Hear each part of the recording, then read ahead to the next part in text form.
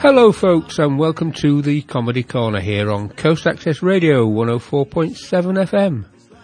My name is Graham Stevens and I really hope that I can bring a smile to your face. Why do only fools and horses work? La la la la la la la la la la la la la la la. Hello there and welcome back. This week 2 pieces of comedy from 2 different decades, but both were pieces of their time. First of all, Hancock from the 60s with The Student Prince, and then from the 80s, Yes Minister.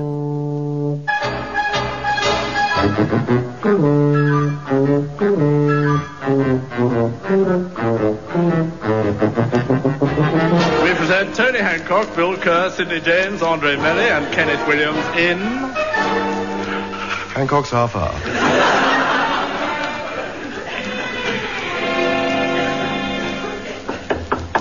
Come in. Mr. Sidney James. That's right.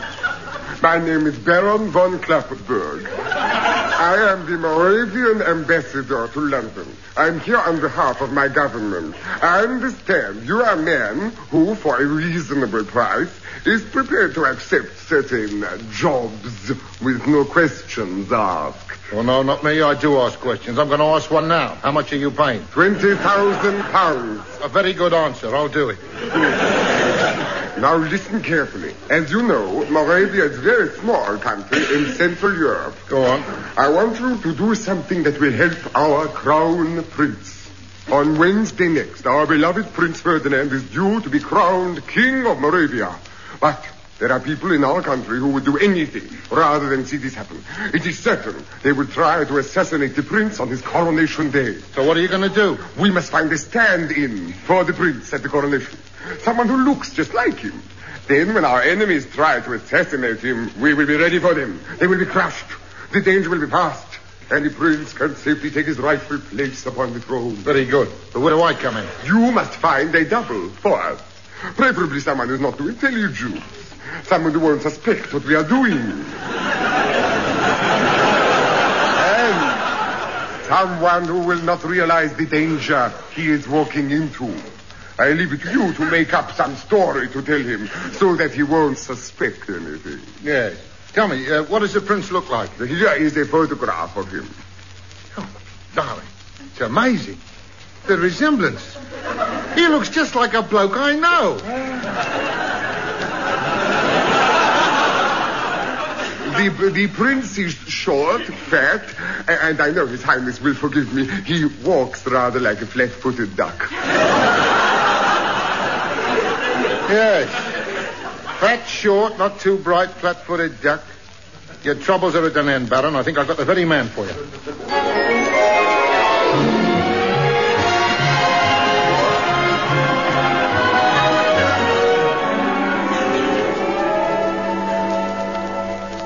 I'm sorry, Sid.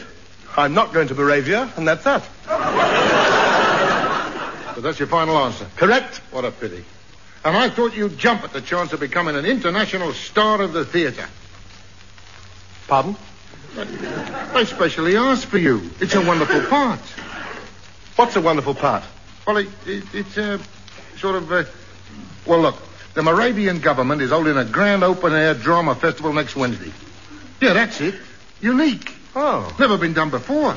Instead of having an open-air theatre, they're using the old town. No stage. Marvellous. Yes. All the actors will be riding about the streets in carriages and on horseback.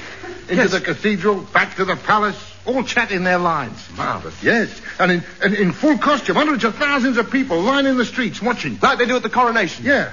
Something like that. You see, it's so much more realistic than using a little stage and painted scenery. Do it in the natural setting like they do Joe Macbeth at Elsinore Castle in Palestine every year. My word. Eh? Yes, that sounds very good. Yes, and I wanted you to play the lead. Still, if you don't want to do it... Just a minute. What play are they doing? Eh? The Student Prince. Oh. Me, I suppose That's it. You're playing the prince. Yes. Yes, I suppose so. It is rather me, isn't it? Light opera. I've always fancied the red tunic with the yellow twiddly bits. The white tights showing up the old muscly thighs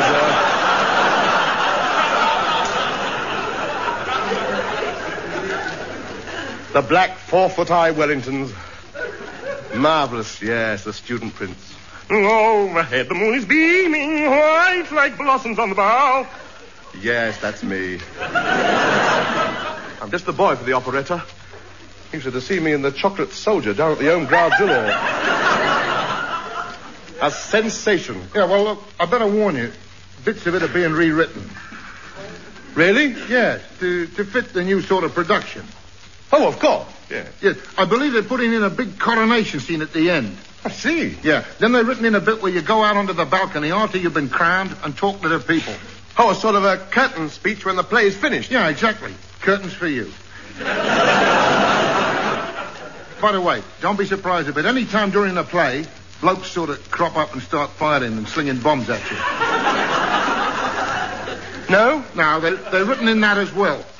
Well, it's a twist, isn't it? Yeah. Don't wish to be sordid, but how much are they paying me? Let me think. Yes. £20,000 less.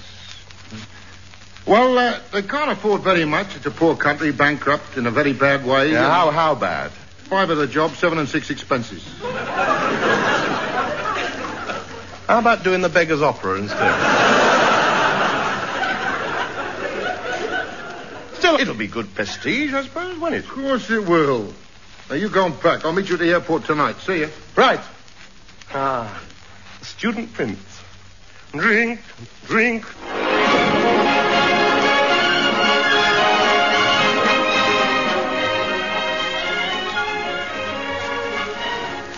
Now, come on. Help me get all my clothes packed. Empty the wardrobe. I'm taking everything, the lot. This is going to be a bit of a problem. What is? How to get it all in a carrier bag. Oh, why don't you buy yourself a suitcase? I've got one, a big travelling trunk. Then why don't you use that? I can't. Bill's going in that. Well, it cuts down on the fares. Hey, everybody ready? William, you finished packing? No, this is terrible. I looked in the wardrobe and there's nothing there. I haven't got any clothes to take with me. Oh, what's wrong with the pinstripe you've got on? These are my pajamas. Well, that's all right. Put a crease down the front. Sling a camera around your neck, talk with an American accent. Nobody knows the difference.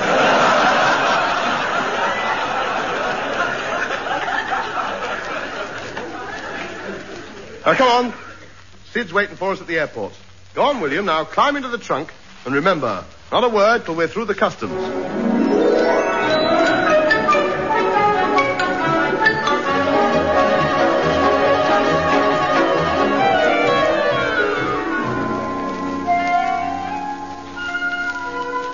BEA announced the departure of Flight 325 for Moravia in 10 minutes.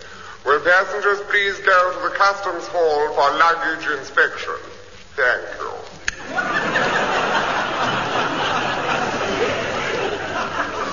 Right, that's us. Is Billy locked up safe in the trunk? Hey, yes, he's all right. He's asleep, I expect. Well, come on, we better hurry up and get through the customs. The plane's waiting to take off. Won't take long. Look, there's a customs bloke not doing anything. He'll pass us through. Ah, yes. Good morning, my man. My party's in a bit of a hurry. We're flying to Moravia. It's the only plane leaving today, and we must get there tonight. The plane leaves in a few minutes. All the other passengers are on, and they're just waiting for us. So I wondered if you could just mark our luggage and let us go straight through. No, I can't. I've lost me chalk. You lost it, no?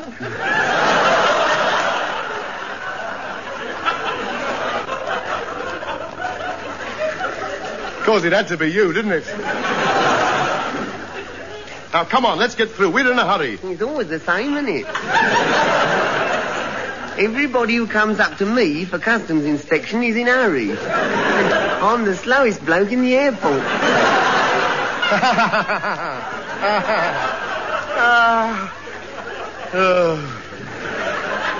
Charming. Well, I've been here for 2 years now, and I think I can honestly say that nobody who's come to me for customs clearance has ever caught his plane.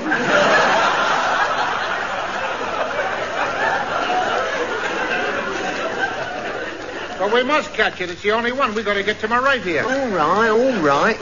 Now, let's see. Have you read this notice? Yes. Beautifully worded, isn't it? Now then, the first question. Have you got anything to declare? No. Oh, no, come on, you must have. Come on. No. All those suitcases. Oh, stop mucking about. I tell you, honestly, I tell you, I haven't got anything. Oh, I bet you have. We haven't. No. Go on, what you got? No, nothing. Oh, I know your type. Next thing you'll do is give me something to close me eyes. Yeah, I got a couple of fish here doing nothing. Now, hurry up. The plane's leaving in 2 minutes. Oh, I got some more questions first. Have you got any livestock in any of those suitcases? Well, no, Your eyes flickered then. I'm suspicious. That means I've got to make an examination. Come on now, open those cases. We haven't got time. Open those cases. But the plane, we'll miss it. Open those cases. Oh, all right. There. Just as I thought. Smuggling livestock out of the country. I beg your pardon, I'm not livestock.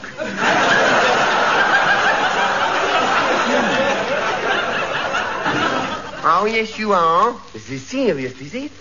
You're not allowed to smuggle men out of the country? Supposing everybody did it. There'd only be me and 25 million women left.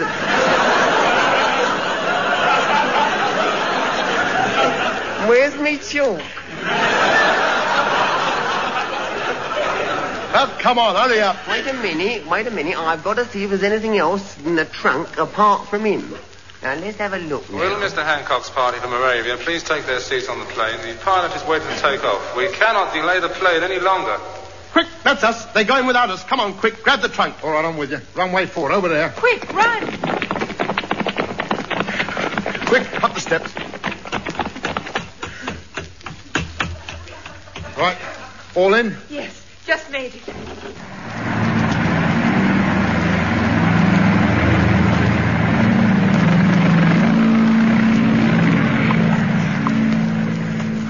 That was close. Well, better let Bill out the trunk. I bet he's cramped in there. Yes, well, there doesn't seem to be anything else in here. Yes.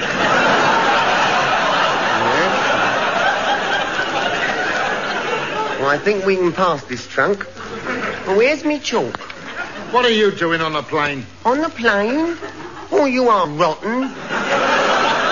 You might have waited till I got out before you closed the lid. It's all your fault. Oh, shut up. Yes, it's all right for you. Well, it's all right for you. Now, what are they trying to get rid of you for?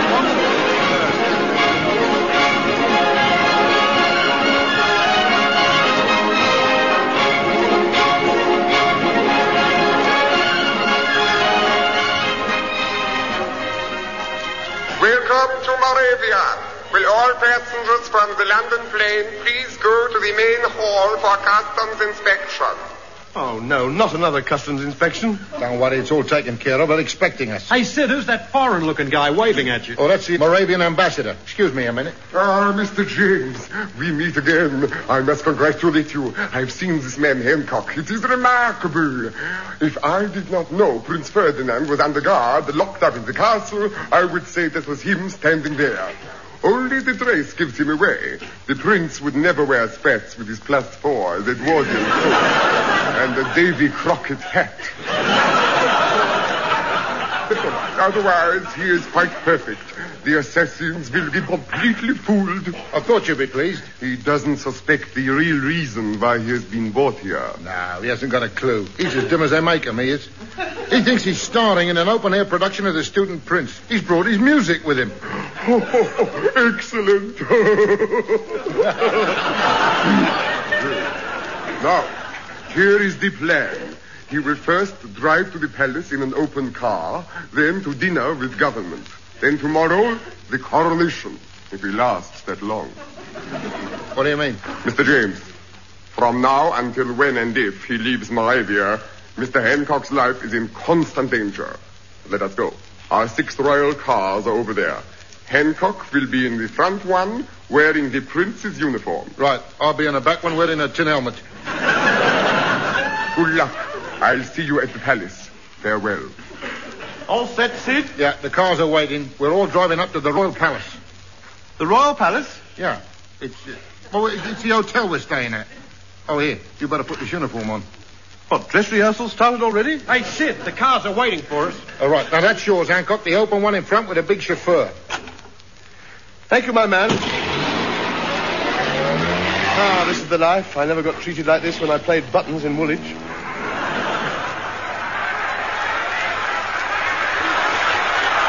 Bill. Look at all the people on the pavements. Thousands of them. I wonder who they're cheering. You! They recognized you. They must have seen your picture in the Radio Times. Oh, I didn't even recognize that myself. They seem to like me, though, don't they?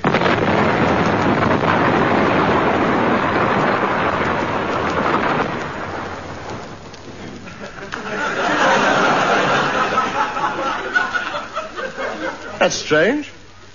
That bit of road blew up just behind us.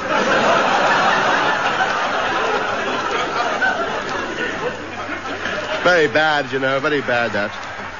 Leaking gas mains with all these people about. Somebody might get hurt. Wonder if Sid's all right.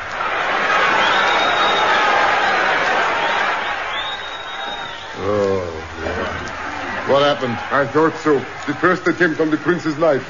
Someone threw a bomb and missed. They didn't miss us, though, did they? Did you see who did it? Unfortunately, no. Well, it shouldn't be difficult to find him. Arrest every cross-eyed man in the country. He'll be there. We will just have to wait until the next attempt. Well, we should be safe next time. They can see where we are now. There's no top left on the car. Yes, thank you. Thank you all. Hark at them.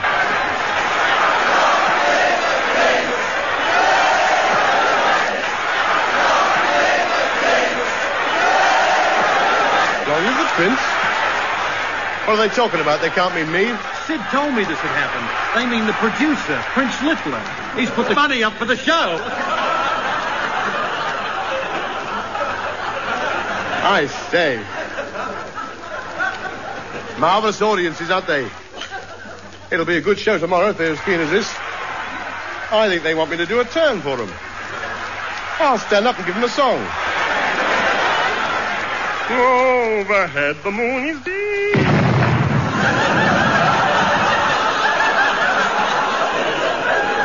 Ming.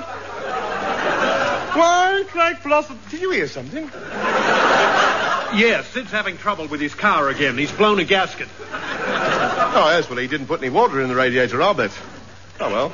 White like blossoms on the bough, nothing is heard but the... of a bird, filling all the air with...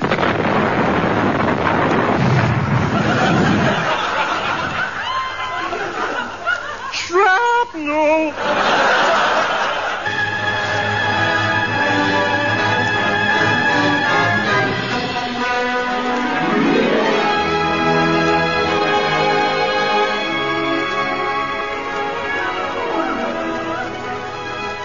This Royal Palace is a bit big for an hotel, isn't it? Nice, though. Lovely room Sid's booked for us. I like the two big gold chairs next to each other on the platform. Up the end there. It's a long way to drag up to the fireplace, though.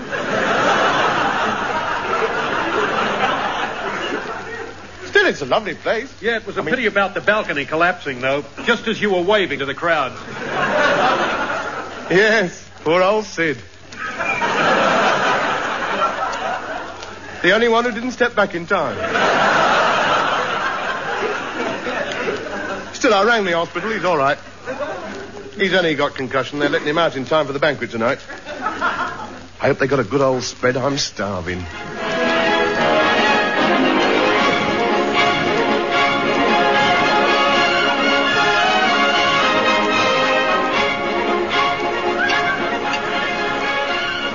Ah, Mr. James, I trust you are feeling better now.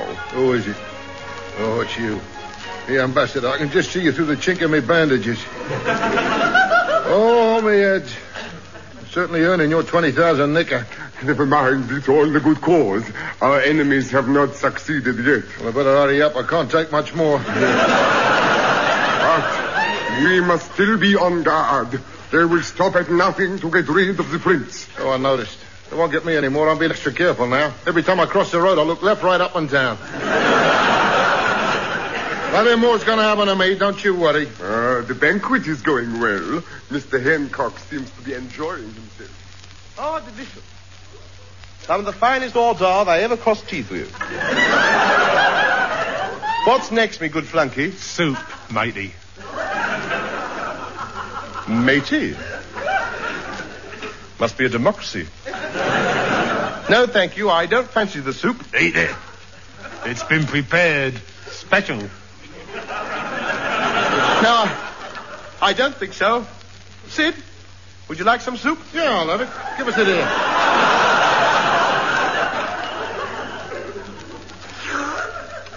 Lovely, isn't it?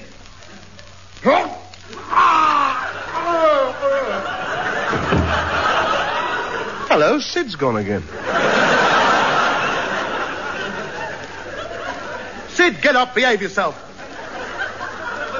There's no way to show your disapproval of the soup. Rolling about the floor with a green face.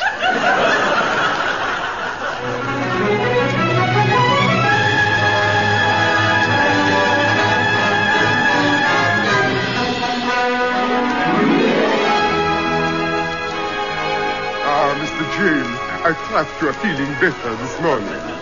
Oh, my stomach. The doctor says I'll leave hospital in time for the coronation. But I don't want to. I want to stop here. I'm safer here. No, you must be at the ceremony.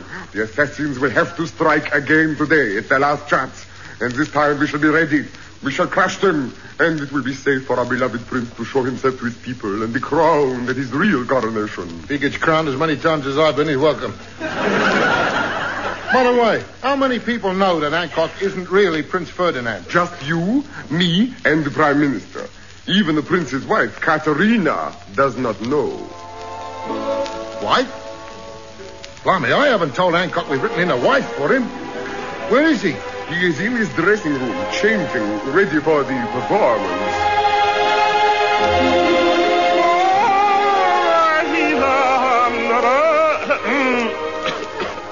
Hip bar. Ah, the big day. The grand opening. I hope they like me.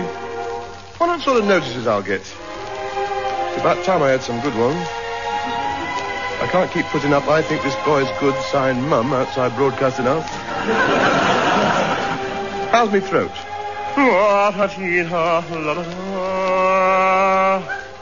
Harry Seacombe.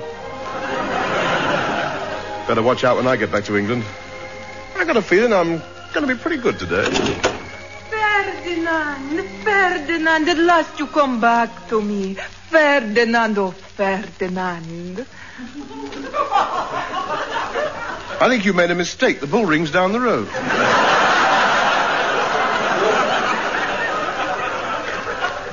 Oh, Ferdinand, kiss me.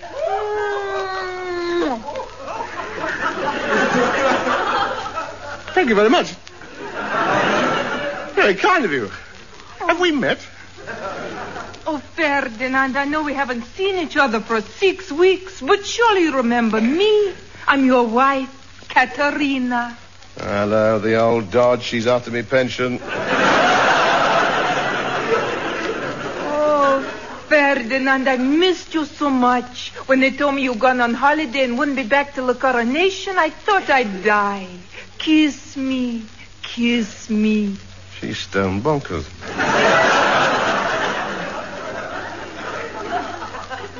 I'll have her thrown out in a couple of hours' time. Oh, the 6 children have missed you. Hello, that's quick. Oh, Ferdinand, come here. Come closer. Might as well. I'm not on for a couple of hours. You're different somehow. You look just the same, but you're different. Perhaps it's my imagination. Well, I've got the makeup on, you know. Perhaps it just... Oh, sit down, my darling. Let me look at you. Oh, how I've longed for this moment. You and I together. I haven't seen you for so long. Well, that's your fault. I was at Glasgow Empire last week. Finsbury Park Empire a week out. Chiswick Empire. Oh, how you must have traveled these last weeks. The empires of the world. Never leave me. Hold me tight, my darling. Tighter, tighter. Madam, please, your coronet's jabbing into me order of the Moravian Empire. Look again, husband dear. It's not a coronet. It's the pin of a bomb. Eh?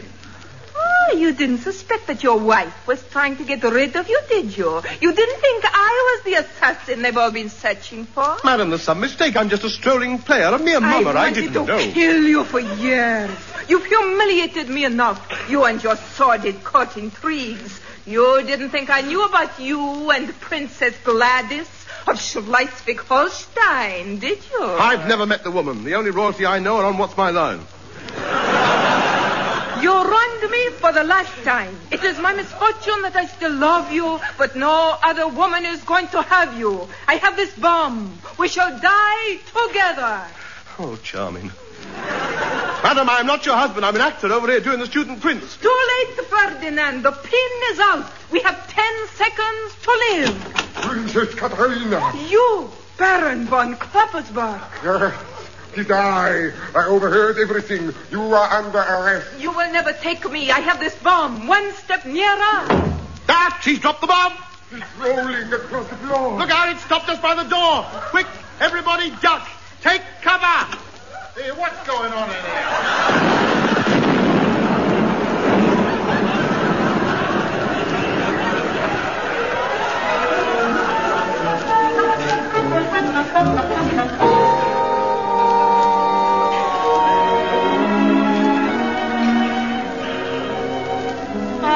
Sid, I trust you're feeling better this morning. Yeah, the doctor says my legs will be out of plaster next week. Quite a trip, wasn't it? My only regret is that I didn't get the chance of playing the student prince out there after all. I was so looking forward to it. Never mind, Tub. You've got your chance tonight. Yeah, I thought it over. And the least I could do was to fix you this really nice date. In fact, I've never seen the Chatham Empire so crowded. 2,000 sailors and Marines out there waiting for you. Yeah, the first appearance of Tony Hancock in musical comedy, The Student Prince. It was very good of you to fix it for me, Sid. At least it'll be a bit different to Moravia. I won't have to worry about bombs and bullets halfway through this performance. Go on, Mr. Hancock. Go on, Tub. Go out there and make musical history. And me and Sid will watch from the wings. The moon is beaming, white like blossoms on the bough. Sad but the song of a bird, fill all the air with music.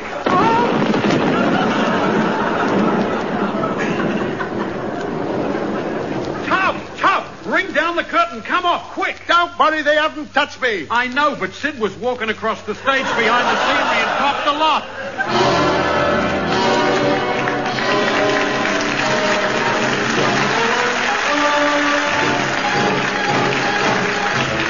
This has been Hancock's Half Hour, starring Tony Hancock, with Bill Kerr, Sidney James, Andre Melly, and Kenneth Williams. Incidental music was composed and orchestrated by Wally Stott, played by the BBC Augmented Review Orchestra, conducted by Harry Rabinowitz. The show, which was recorded, was written by Ray Galton and Alan Simpson, and produced by Dennis Main Wilson.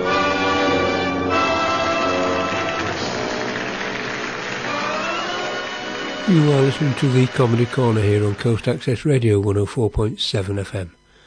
And that was an episode of Hancock, entitled The Student Prince. Now here is Yes Minister with Challenge.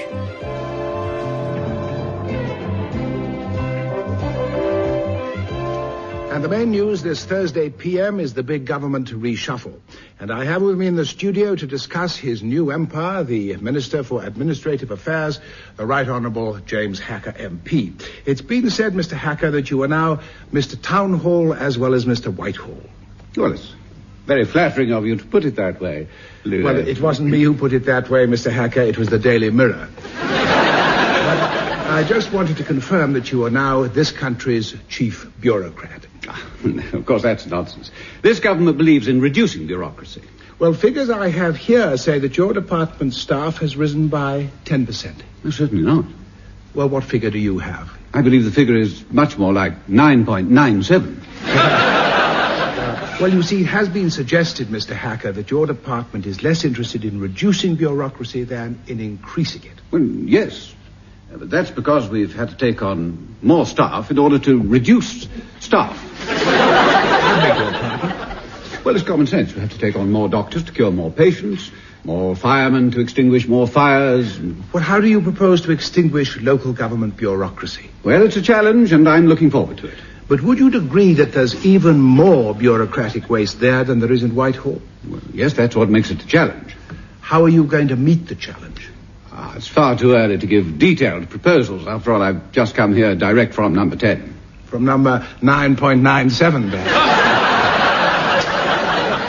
But the broad strategy is to cut ruthlessly at waste while leaving essential services intact. Well, that's what your predecessor said.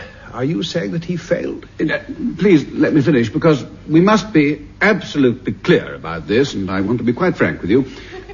The plain fact of the matter is that at the end of the day, it is the right, nay, the duty of the elected government in the House of Commons to ensure that government policy, the policies on which we were elected and for which we have a mandate, the policies, after all, for which the people voted, are the policies which, finally, when the national cake has been divided up, and may I remind you, we as a nation don't have unlimited wealth, we can't pay ourselves more than we've earned, are the policies... I'm sorry, what was the question again? I was just asking you, Mr. Hacker, whether you would agree that your predecessor had failed. Oh, sir, no, on the contrary. It's just that this job is an enormous... challenge? Exactly. Incidentally, I heard your chap on the radio yesterday, Humphrey. He sounded as if he wanted to do things about your new local government remit. He kept calling it a challenge. Congratulations, Humphrey. Oh, I'm very kind of you. You'll soon be even more important than Arnold here. Yes, no. I do want to be quite clear about this, Humphrey. I would never have given you local government if I thought you were going to let Hacker do anything about it. Well, I'm sure he won't be able to. Nobody else has. That's not the point, Humphrey.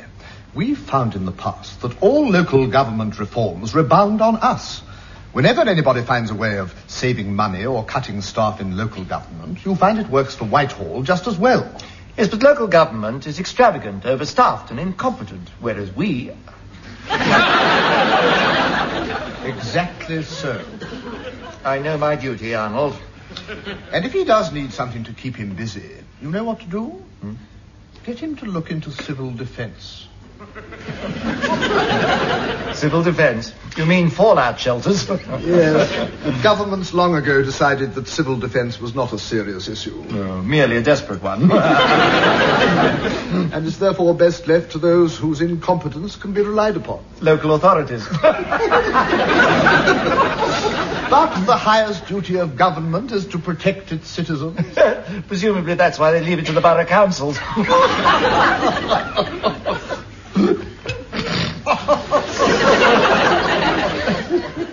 Thank you, sir. Minister, may I have a brief word? It's about a proposal I worked out before we were transferred to this department. And you are... I am... what? Yes, you are what? What? What? I am Dr. Cartwright. But if I may put it another way, Minister, what are you? I'm C of E. No, I think the Minister means what function do you perform in the department? Don't you know? Yes, I know, but the Minister wants to know. I'm a professional economist, Director of Local Administration Statistics. Oh, and you were running the Local Authority Directorate before we took it over? Dear me, no. Sir Gordon Reed was the permanent secretary. I'm just under-secretary rank. I fear I shall rise no higher. Why not? Alas, I'm an expert. On what? On the whole thing. It's all in here. What's this all about? Controlling council expenditure. I'm proposing that all council officials responsible for a new project would have to list their criteria for failure before they were given the go-ahead. What do you mean? It's a basic scientific approach. You must first establish a method of measuring the success or failure of an experiment. Then when it's completed, you can tell whether it succeeded or failed. A proposal would have to state this scheme would be a failure if it lasts longer than this, or costs more than that, if it employs more staff than these, or fails to meet these preset performance standards. That's fantastic. But you could never make it work. Of course you can. It's all in there. Bernard, this is my top priority reading for the weekend. Why hasn't been done before? I can't understand. I put it up several times, and it was always welcomed most warmly. But Sir Gordon always seemed to have something more urgent on when we were due to discuss it. Well, you've come to the right place this time. Thank you very much indeed. Thank you, Minister.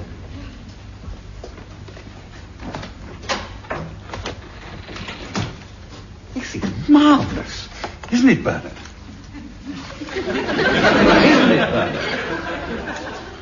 Oh, yes. Well, it's very well presented, Minister. Sir Humphrey will be fascinated, don't you think? Well, he's on his way here now. I'm sure he'll give his views. What are you saying, Bernard? Yes, well, as I say, I think that he'll think that it's beautifully typed. Minister. Humphrey. Come in. Sit down. Thank you, Minister. Now, local authorities. What are we going to do? Minister, this new remit gives you more influence, more cabinet seniority. But you do not let it have to give you any more work or worry. That would be foolishness. But, Humphrey, we've got to stop this appalling waste and extravagance that's going on. Why? Yes, why? Well, it's my job. With the government, we were elected to govern. Oh, really, Minister? But surely you don't intend to tamper with the democratic rights of freely elected local government representatives? No, of course not. Local government isn't democratic. Local democracy is a farce. And the vast majority of people don't even know how their councillor is. And they never vote in a local election. And those who do simply regard it as a popularity poll for the government here in Westminster. Local councillors, in practice, are accountable to nobody. They're public-spirited citizens, selflessly sacrificing their spare time. Have you ever met any? Occasionally, when there was no alternative. Half of them are self-centered busybodies on an ego trip, and the other half are in it for what they can get out of it. Perhaps they ought to be in the House of Commons. I mean, to see how a proper legislative assembly behaves. Anyhow, I'm going to get a grip on them. I have a plan. You have a plan? Yes. I'm going to insist that any local official who puts up a plan costing more than, say, £10,000 must accompany it with failure standards. With what?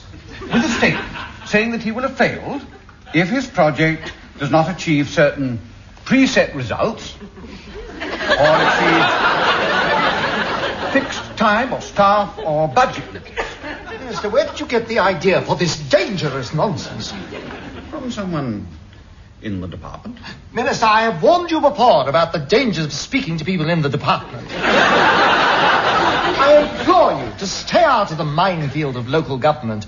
It is a political graveyard. But excuse me, Sir Humphrey, you cannot have a graveyard in a minefield. Because all the corpses would... But you got me this job, you said. Yes, but I didn't expect you to do anything. I mean, you've never done anything before. Humphrey, I am deaf to your complaints. No, please, I beg you. No, Humphrey. I want specific proposals, straight away, and immediate plans for their implementation by local government. Don't know why you're in such a fuss about anyway.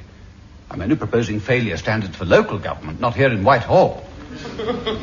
Though, come to think of it... If you insist on interfering in local government, may I make a suggestion that could prove a very real vote winner? Humphrey, I want to hear no more about vote winner? An area of local government that needs urgent attention. What? Civil defence. You mean fallout shelters? Surely they're just a joke. Precisely, Minister. At the moment, they are a joke. Local authorities are dragging their feet, but the highest duty of any government is to protect its citizens. Some people think that the building of shelters makes nuclear war more likely. Well, if you have the weapons, you must have the shelters. Sometimes wonder why we need the weapons. Minister, you're not a unilateralist.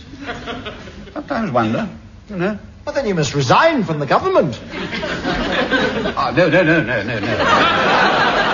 I'm not that unilateralist. In any case, the Americans will always protect us from the Russians, won't they? Russians? Who's talking about the Russians? Well, the independent deterrent. It's to protect us against the French.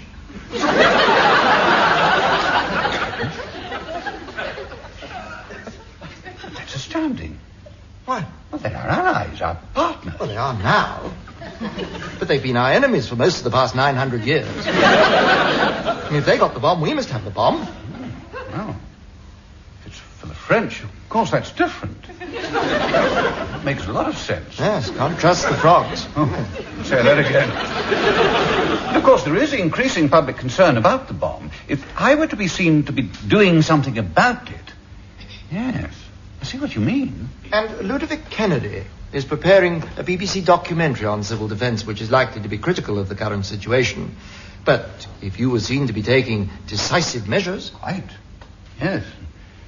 I always handle Ludo so frightfully well. Yes, right. Well, where do we start? Well, Minister, just a suggestion. The London Borough of Thames Marsh has spent less on civil defence than any authority in the country.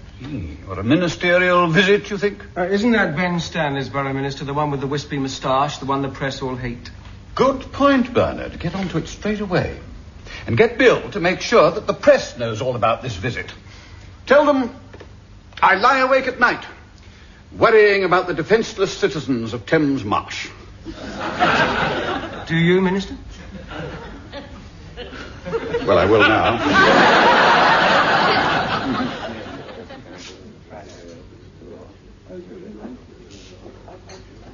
Look, mate, what makes you think you can come swanning down here from Whitehall and tell us how to run our borough?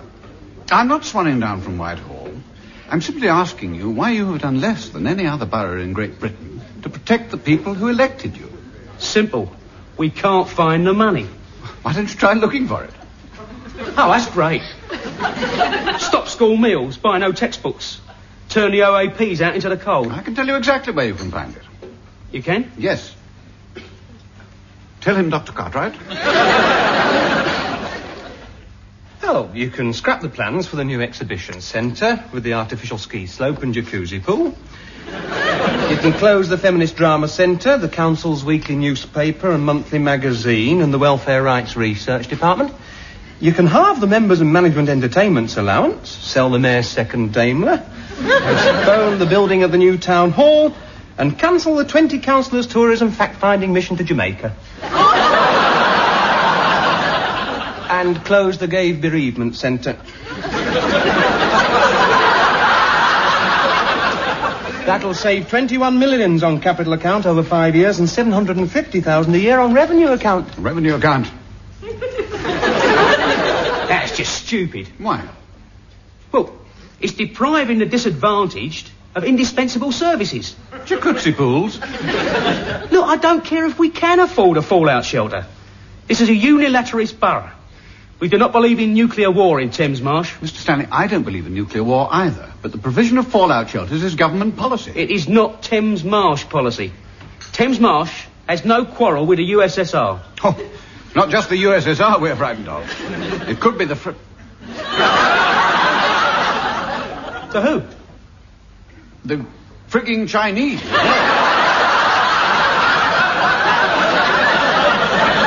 Russians do invade us, I suppose they'll stop at the borough boundaries and say, hold on, we're not at war with the London Borough of Thames Marsh. Right wheel Cumberridge, let's annex Chelsea instead. Excuse me, Minister. Yes, brother. I think you may be interested in... Oh, Mr. Stanley. It appears that you would not be called upon to make the supreme sacrifice in any case. What do you mean? I understand that there is a fallout shelter here under the town hall. Well, is there? We didn't build it. But you maintain it. It's only a very small one. And there is a place reserved in it for yourself. I was persuaded, with deep reluctance, that my preservation was a necessity in the interest of the ratepayers of Thames Marsh. And what provision have you made for other essential persons? Doctors, nurses, ambulance men, firemen, people who might be almost as important as councillors. One of them's a chemist. Great. Nothing like aspirin for the nuclear holocaust. Your chap had quite a little publicity triumph down at Thames Marsh, didn't he? Oh, yes, tremendous. You don't sound appropriately happy for him, Humphrey. Well, the trouble is, he thinks he's achieved something. Splendid. Life is so much easier when ministers think they've achieved something. Stop some fretting. No little temper tantrums. Yes, but now he wants to introduce his next idea. A minister with two ideas. I can't remember when we last... Oh, it's not his own. He wants to introduce preset failure standards on all council contracts over £10,000 and make a named official responsible. Humphrey. I know. That idiot scheme of Cartwright's again. I thought Gordon had squashed it. Well, he's come over to us now and slipped the scheme to the minister privately under plain cover, brown envelope job. You realise it'll be us next. I mean, once you specify in advance what a project's supposed to achieve and whose responsibility it is to see that it does, well, the entire system collapses. You're into the whole squalid world of professional management. I've tried to explain to him. I tried to point out to him that his new responsibilities were for enjoying, not exercising, but I don't know. We already move our officials around every 2 or 3 years to stop this personal responsibility nonsense. If this happened, we'd be posting everybody once a fortnight. He must be stopped. What's his next little publicity trip? Well, tomorrow he's living his little triumph over again. He's recording a TV interview with Ludovic Kennedy. Documentary on civil defence. Supposing he had a dossier on the curious ways in which local councillors spend their civil defence budgets. How would that help? I've got an idea. Well, perhaps you ought to become a minister. That was just a joke, Arnold. Stand by, studio. We're about to record. Quite a change, Mr. Kennedy, for a minister to be given a chance to talk about something that's a success. Most unusual for the BBC. 5, 4, Is this a change of policy? 2, 1. Minister, you've been claiming recently that in your dealings with the local authority you've been making some progress as regards civil defence. But surely this has been more in the field of publicity than any real achievement. No, Ludo. Civil authorities are being made to face up to these issues because of the extra interest that we have generated. Well, you're agreeing your success has been a publicity success. Well, if you want to put it that way, yes, but things are changing. Well, what about Thames Marsh? Thames Marsh, good example. As I've said in the press, they have got one fallout shelter, and a place in it has been reserved to Mr. Ben Stanley, the leader of the council, who refuses to build shelters for others. Don't you think that's rather hypocritical? Well, surely, Minister, it's reasonable to expect that one of our elected representatives should have a chance of survival. Who is to govern otherwise? In the event of a nuclear holocaust, and of course we all hope and pray that such a thing will never happen, there are perhaps more important people than mere politicians. I mean, doctors, nurses, ambulance men, and so on. All people who run essential services. Correct me if I'm wrong, Minister, but is it not a fact that the Prime Minister and the Home Secretary have places reserved for them in government fallout shelters? That is completely different. How? Well, there has to be someone to run the you know. Minister, as I understand it, you're saying that political leaders should give up their places for doctors and nurses. Well, now, have you put this idea to the Prime Minister and the Home Secretary? I think we ought to be extremely careful not to trivialize what is a very serious issue, Ludovic.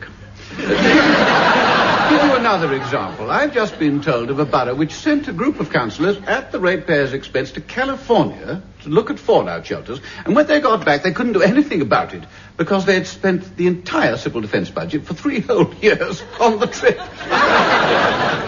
How shocking. Shocking. Thank you, Minister. Oh, by the way, how did the recording go? Well, I got into a bit of bother over Ben Stanley's bunker. I said that politicians weren't as important as doctors and so on. Did you? And then he said, what about the PM's place in the government shelter? And what did you say? Well, got out of it, of course. Quite clever, actually. All the same, I'm not too sure how happy the PM will be about it. But then I recovered with a marvellous story I remembered about a group of councillors who went all the way to California to look at fallout shelters and spent 3 entire years of the civil defence budget on the jaunt. May I ask where that came from? Yes, where did that come from, Madam? From the Civil Defence Directorate, Minister. They must have known that you were doing the interview. Anyway, Minister, I'm sure you know what you're doing. Humphrey. You only say that when I've made an appalling cock-up.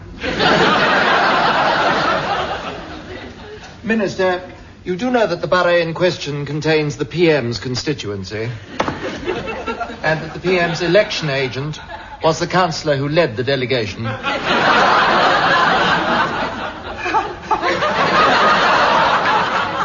That was just a joke, wasn't it? Well, Number 10 have been trying to keep it quiet for weeks, but, oh well, truth will out. No, it mustn't out. It might look like a personal attack. You know what the PM's like about loyalty just now. Oh, yes. Humphrey, this interview must not go out. Well, unfortunately, Minister, I haven't the time. I must be going. Humphrey, I'm ordering you, Humphrey. Well, alas, Minister, it is your orders that are calling me away. What do you mean?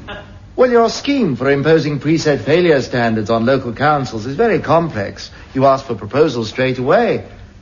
It's taking every moment of my time, much as I would like to help. However, if implementing failure standards were not quite so urgent... You mean you can stop this broadcast? Oh, now, Minister, we cannot censor the BBC. But I happen to be lunching with the BBC's Director of Policy. Perhaps you'd care to join us. But if we can't censor them... Well, we can always try to persuade them to withdraw programs voluntarily once they realise that transmission is not in the public interest. Well, it's not in my interest. And I represent the public, so it's not in the public interest. That's a novel argument. We haven't tried that on them before, have we? I'm sorry, Mr. Hacker, but the BBC cannot give in to government pressure. Well, let's leave that on one side, shall we? No. Let's leave that on one side, shall we? Please, Minister. Frank, I wonder if I could raise something else. There is considerable disquiet about the BBC's attitude and hostility towards the government.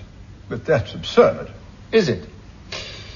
Well, they've been documenting instances of bias in BBC Current Affairs. Favourable news stories not reported. Oh, yes, excessive publicity for other countries' case against Britain, especially our common market enemies. Partners. Jokes against the Prime Minister. Unnecessary publicity for anti-government demonstrations. And Minister's programme suggestions not accepted. I'm afraid I didn't have room in my case for the others. But I'm sure we've got answers to all these. Of course, the BBC's always got answers. Silly ones, but it's got them. Yes, of course. But I thought it only fair to warn you that questions are being asked.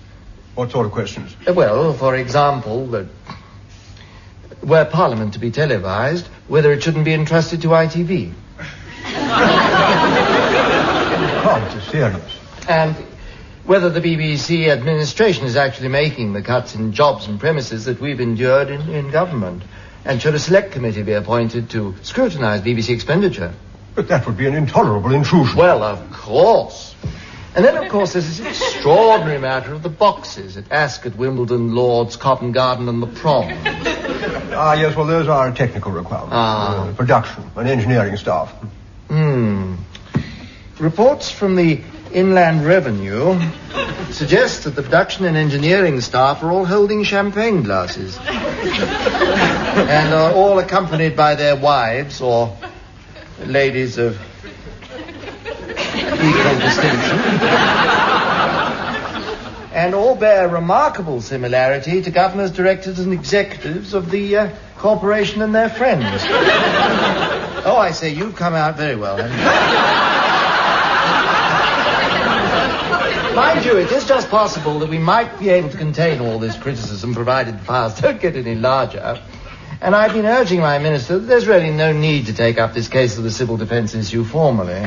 But you must see my position. The BBC cannot give in to government pressure. No, of course not. We wouldn't want them to, would we, Minister? Wouldn't we? No, of course. But you see, the Minister's interview with Ludovic Kennedy did contain some factual errors. Factual errors? Well, now that's different. I mean, as you know, the BBC couldn't give in to government pressure. Oh, absolutely but not. We do set great store by factual accuracy. Oh, yes. But you see, some of the information in the interview might well be out of date by the time of transmission. Out of date? Well, now that's serious. I mean, obviously the BBC, as you know, couldn't possibly give in to government pressure. Oh, indeed not. But we do not want to transmit out-of-date material. And since the recording, I realized that I made one or two inadvertent slips that might have security implications. Such as? He can't tell you what they are. Why not? Security. I'm probably too careful about security, I do agree. If the defence of the realm is at stake, well, we do have to be very responsible. Oh, yes. I mean, obviously the BBC couldn't give in to government pressure. No, absolutely. But security, well, you can't be too careful. Can't be too careful, you say. No, if there are inaccuracies and security worries, well, the BBC wouldn't want to put the interview out. Precisely. That puts a completely different complexion on it.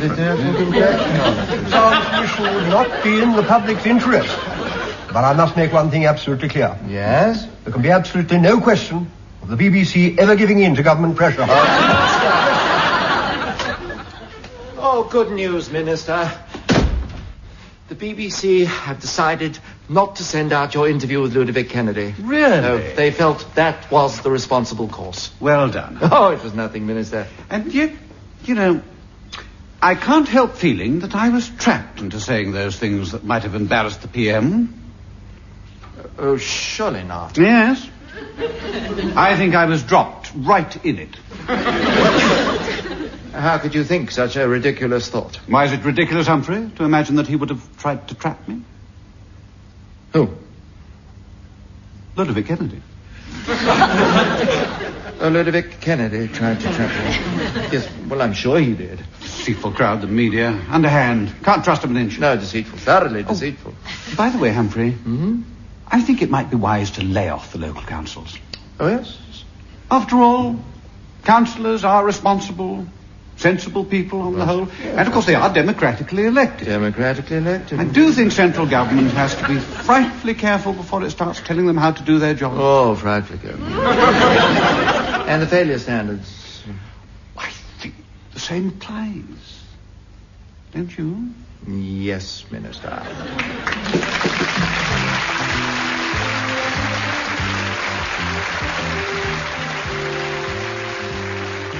You have been listening to the Comedy Corner here on Coast Access Radio 104.7 FM. That's all for this week, folks, so until I speak to you again next week, this is Graham Stevens saying, keep smiling. We've got some off-price crack ties, some miles and miles of carpet tiles, TVs, deep freeze and David Bowie LPs, pool games, gold chains, worst names and Edda Push and Trevor Francis tracks. This program is made with assistance from New Zealand On Air for radio broadcast and through the accessmedia.nz website. Thank you, New Zealand On Air.